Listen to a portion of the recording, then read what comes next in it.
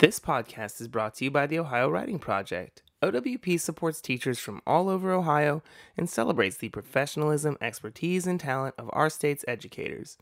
Ohio Writing Project. Teachers teaching teachers.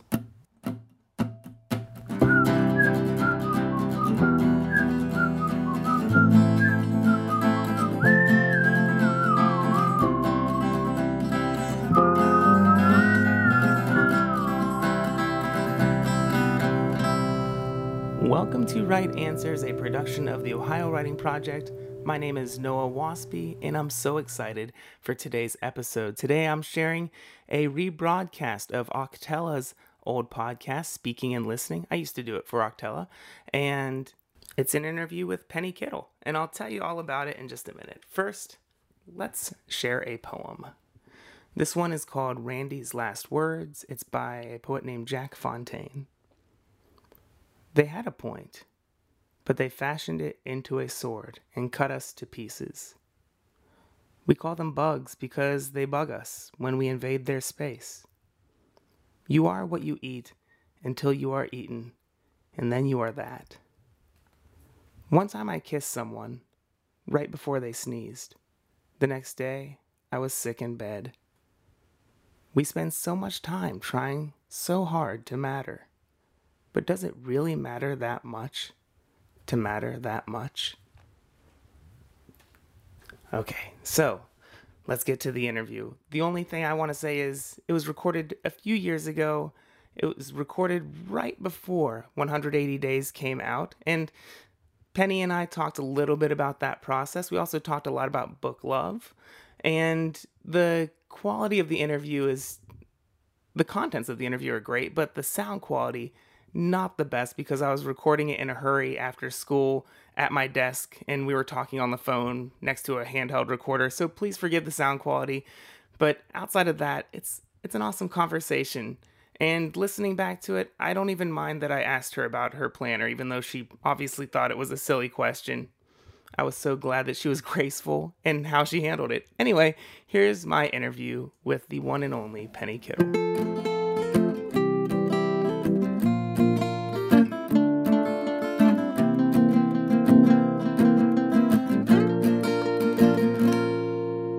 Answer that in lots of ways, but one of the things that I'm struggling with right now is I'm in the midst of a digital storytelling unit with 3 of my classes. So I have about 65 kids who are studying digital stories of all different kinds. I take suggestions from kids, I review them, and I bring those in.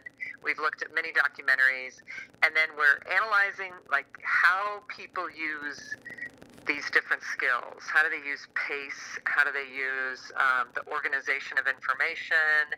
What's the balance between voiceovers and music and all of these factors? And then, of course, we're trying to create really compelling digital stories. So what's hard right now is that every possible technology snafu that can happen happens. Yes. And it happens like regularly. So it isn't just that we had a power outage that knocked out the connection to the server for all the laptops in my room in the middle of this unit. We've had kids who sign in thinking that, because we're using all these different free platforms that you can create on. And one of the favorites is WeVideo, except that I've had kids sign in who are told when they've finished their entire project that they can't save it because they don't have any space left on the free version. But this is the first time they've ever used it. So, it's just one of those freak things where a kid is just crushed, Yeah. And so we keep trying to approach it all as, okay, this is the problem solving that we have to do to work through any kind of inquiry that we do. But it seems to be magnified just by the frustrations of technology. And so for me, what's hard is that I never know as much as I need to know. And the kids' technology is, it used to be that I could kind of count on a handful of 4 or 5 different brands of phones that kids would bring in, and they'd have their music and interview clips. And now my students are coming in with such an array of devices and things I've never heard of to try to figure out. So what's hard for me always is not just the planning of a unit, selecting my mentor text and figuring out how to get my kids the clarity they need to get to work on their own, but what's hard is that everything is changing so fast, and I'm in the midst of it trying to learn it while they're learning it. So it just never feels as smooth and perfect as I thought it would when I went into teaching. I'm with you, and just for what it's worth, everyone who's ever gotten really excited about, oh, we video, it's free and we can do it on our Chromebooks, has had that same shattering disappointment as they worked with it. You're not alone. What got what got you into digital storytelling? Well, this is a class called The Art of Story, and so my students began the semester by writing lots of stories. We've been studying stories, and then after writing a multi-scene narrative, we go into digital storytelling, and then we end the semester writing multi-narrator stories. And so this unit really is about 4 weeks of study of media as well as their own creation of a digital story. That is an I amazing. actually try to work in some kind of digital work into every writing unit that I teach. I want to be in that class. That sounds that sounds so fun. Oh, it sounds a little chaotic, don't you think? Well, yeah, I mean, I one of the biggest takeaways for me from that book, The Teacher You Want to Be, Yeah. was the idea of how messy learning is, and that's Yeah. okay. Like, it's not. I don't think that any of the best learning I've ever done has ever been like a point A, point B, and I just got their process. There's a lot of frustration. There's a lot of stuff involved. And I Yeah, think but that don't you think that the opposite message is what we get from everyone who, either administration or people outside of it, is that, learning should be really linear. There should be this list, in my state, it's all about competencies. So there should be this list of competencies, and everyone's moving along on this, trajectory that says I master this and then I move to this. And I find that, not only have I not mastered most of the things I'm teaching, I'm constantly in the midst of trying to get better at it, but that we all, almost Howard Gardner in The Unschooled Mind said it's waves. We move forward and then we recede a little and we move forward again. And he was really talking about a preschool, unschooled child, a young child. But I feel like my learning is constantly waves. Oh, absolutely. And it's brutal sometimes. Like, as a teacher, my learning has been really messy. Like, when I think about if someone had designed a lesson plan around my teaching career, I don't think that they would have gotten like an accomplished O-test evaluation. Just because you're right. It's like you move forward and then you move backward, then you move sideways and then backward. But in the end, you're the accumulation of all those experiences. I think that that's a good segue into book love, because I think that's one of the thesis statements of book love is when students grow as readers, they didn't just grow because of a lesson that you taught or a book that you taught or even one book that they read. It's a really long process. Yeah. I think that growing into my own understanding of what was happening with readers in my classroom led me there. And I've been in a building for 20 years now where we have our groups of kids in multi-age classes. So even though we're a high school, I teach grades 10, 11, and 12 in the same classroom. And you see very easily that there is no real grade division about what kids are reading or how they're learning as readers. It's really about the accumulation of experiences and what kinds of moves forward do kids make as readers, and then where do they need support? Because it seems to me that every bit of what I do is adjusting to that kid. Mm-hmm. Is this, it feels to me like you've slowed your momentum on this book. What's going on? How come? It's such a common conference. Where, this last 4 or 5 books you raced through, now you're really slowed down. What's going on? And it's often about either the book is much harder or they chose poorly and they're choosing, they chose it because their friend liked it, but they don't really like it. And they don't even pay attention to the fact that they're no longer regularly reading. So it's all that adjusting. And I don't know, it's difficult.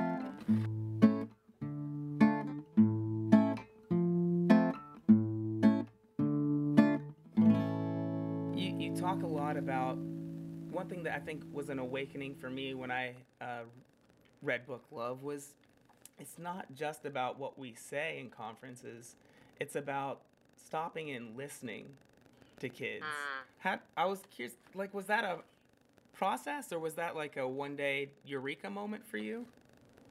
Not at all. Actually, it's all because I got to spend so much time with Don Graves and as well Don Murray. But Don Graves would always say that your job in a conference is to listen to the kids so that you can tell them back that you heard them and you understood what they had to say. And he always said this phrase, receive the piece, about a writing conference. So you can't speak about what you want to help this kid with in their writing until you have received it, until you've told them you understood what their purpose was or what you understood the piece to be about. So his big approach was, it's all about research. The teacher sits down to learn from the kid, and in that learning, in that listening, figures out what they're going to teach that day. And, I got the joy of watching Don confer with kids a lot. And he was so masterful at this intention. I mean, he had his eyes focused on you. So he was intentional about letting you know you are the most important thing in this classroom right now. And I just watched kids blossom under that.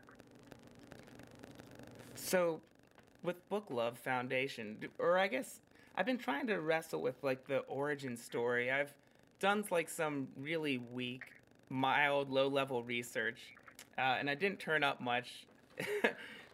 Did the foundation come before the book, or the book come before the foundation? No. I was in the midst of writing the book and had, by then had been talking about the ideas in Book Love for, years and years before I wrote it. And everywhere I went, I would run into people who were all in with what I was talking about, but they would say again and again, but my district gives us no money for classroom libraries, or, we haven't had any supply money in our school for, the last 5 years. And so I kept wrestling with this idea of how could I make my work help other people. And so when I was coming up to the end of writing Book Love and was finally into the final chapters, I told my husband, what I'd really like to do is start a foundation that gives away books. And he was like, well, you don't really have time to do that unless you give up one of your other jobs. And I said, but, I don't know how to run a foundation, but I think we can figure it out. And I said, if I end my book with this 2 pages about the foundation, that I'm starting a foundation, then it will be in the book and there'll be like no backing out. That's your commitment advice.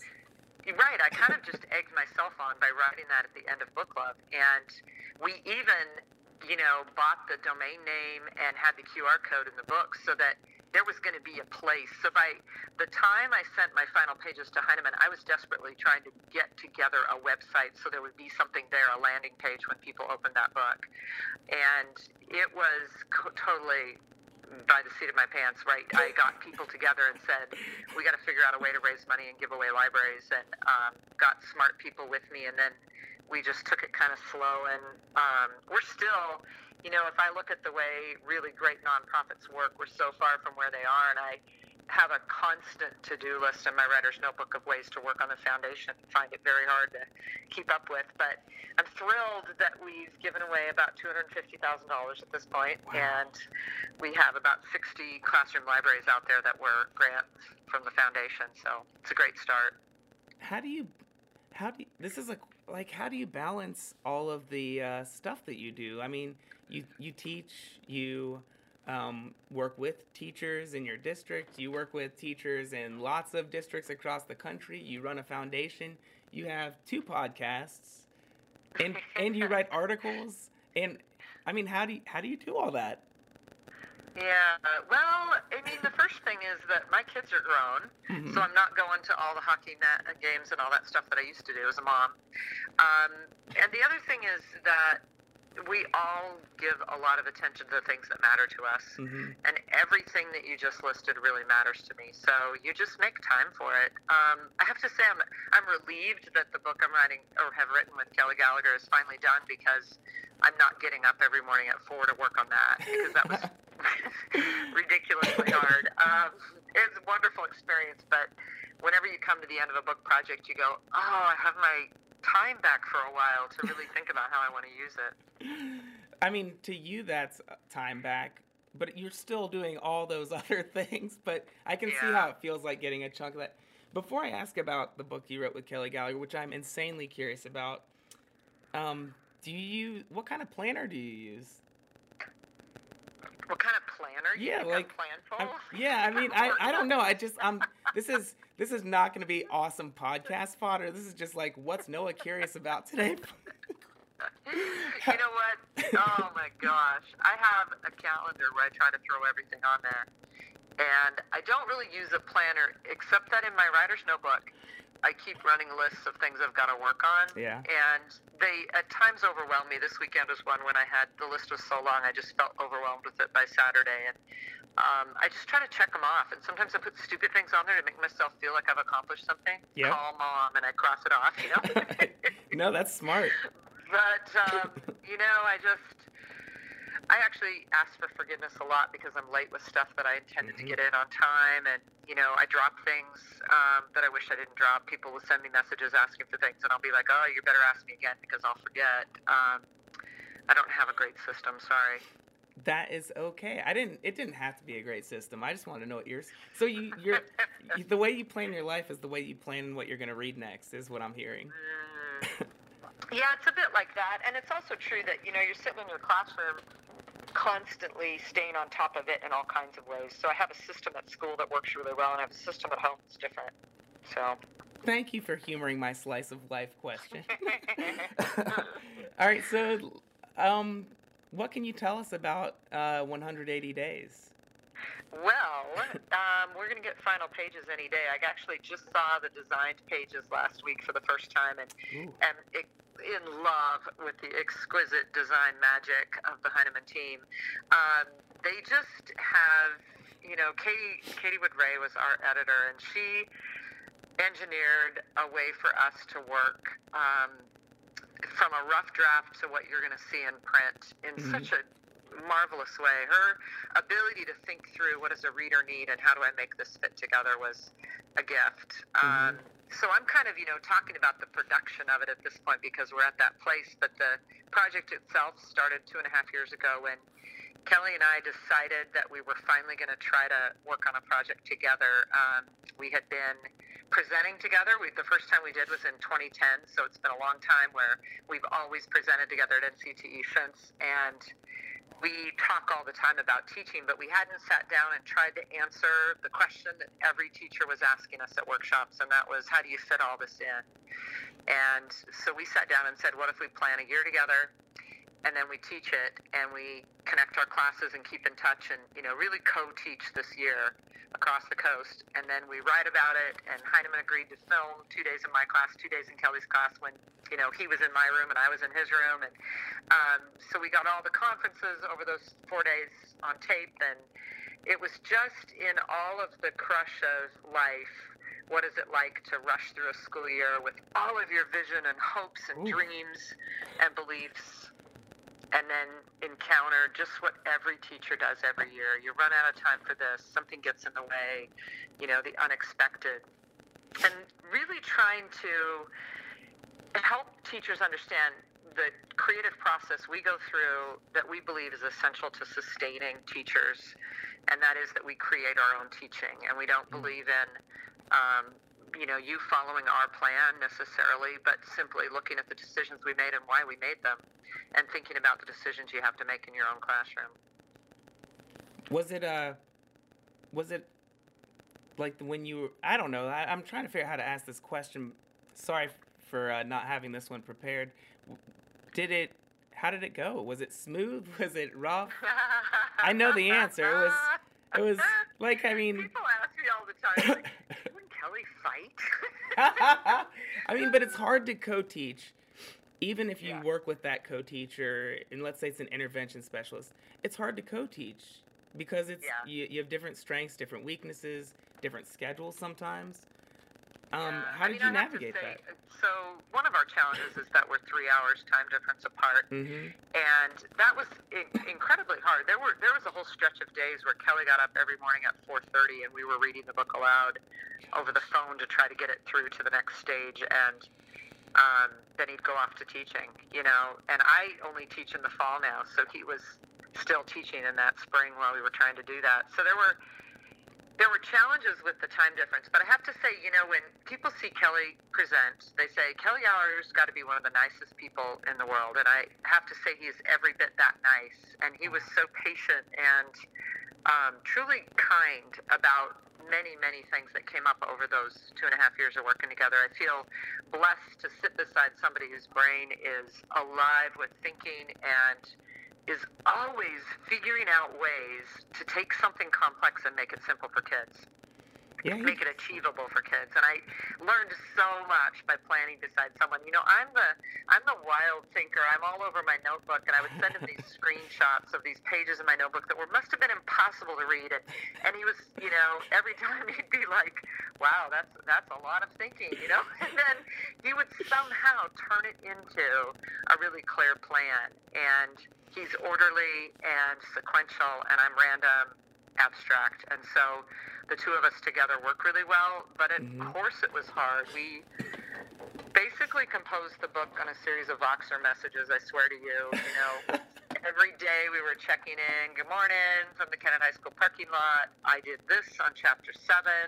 Will you take a look at this? Or I'm just plugging along trying to work on. And it was that back and forth, because when Kelly would leave me a message that said I spent an hour and a half on chapter 2, I had to get in there and work, because you can't let the other person be doing all the work. And so we just kept each other going that way. And once in a while, nearly came to blows over something that I would get so frustrated, like, stop it, no, I'm not doing that. And, of course there's that back and forth, but we're good enough friends that we could take it. You could work through. It's interesting, the dynamics of a creative pair. There's a book called Powers of Two. I don't know if you've probably heard of this book. It's by Joshua Shank. I hope I get that right. And he basically explores the dynamics of like some of the greatest creative pairs, like Jobs, Wozniak, Lennon, McCartney. And there's almost always one who is the fluid, who expands and pushes the thinking into unexpected places. And then there's one who's the container, who makes it so that the fluid can be presented in an understandable manner. It sounds like that's so true. That is you guys in a nutshell. It's so true in the way that Kelly was the container, because Kelly and I now do a lot of presentations together, and oftentimes if we sit side by side with a computer, I will be showing him the stuff that I've gotten together before we got together, and he'll take a slide and go, we should do it this way, this way, this way. And it is immediately clearer. He's just got this uncanny ability to do that, the containment. So I would agree with that. I also read a book called Originals, which is the power of breaking out, being different. And one of their big claims is that you're always better together. There's a sense of, what you know and what someone else knows is a bigger know if you're together on it. And I felt that so much in our partnership.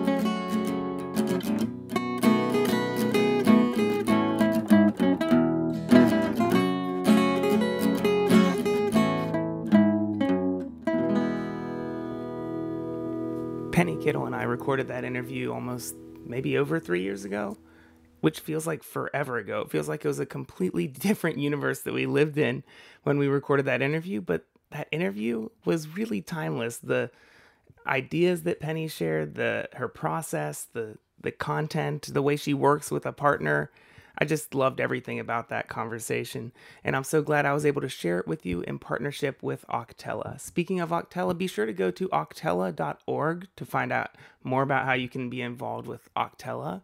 We also have information about them in our show notes. Also in the show notes, as always, you can find out how you can connect with the Ohio Writing Project.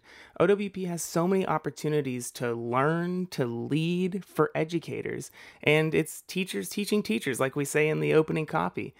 It's the best, most transformative program you could ever associate yourself with. So be sure to reach out. Okay, that's it for this week. That's it for today. That's it for this episode. Yeah, that's it. Thank you so much for tuning in to Right Answers.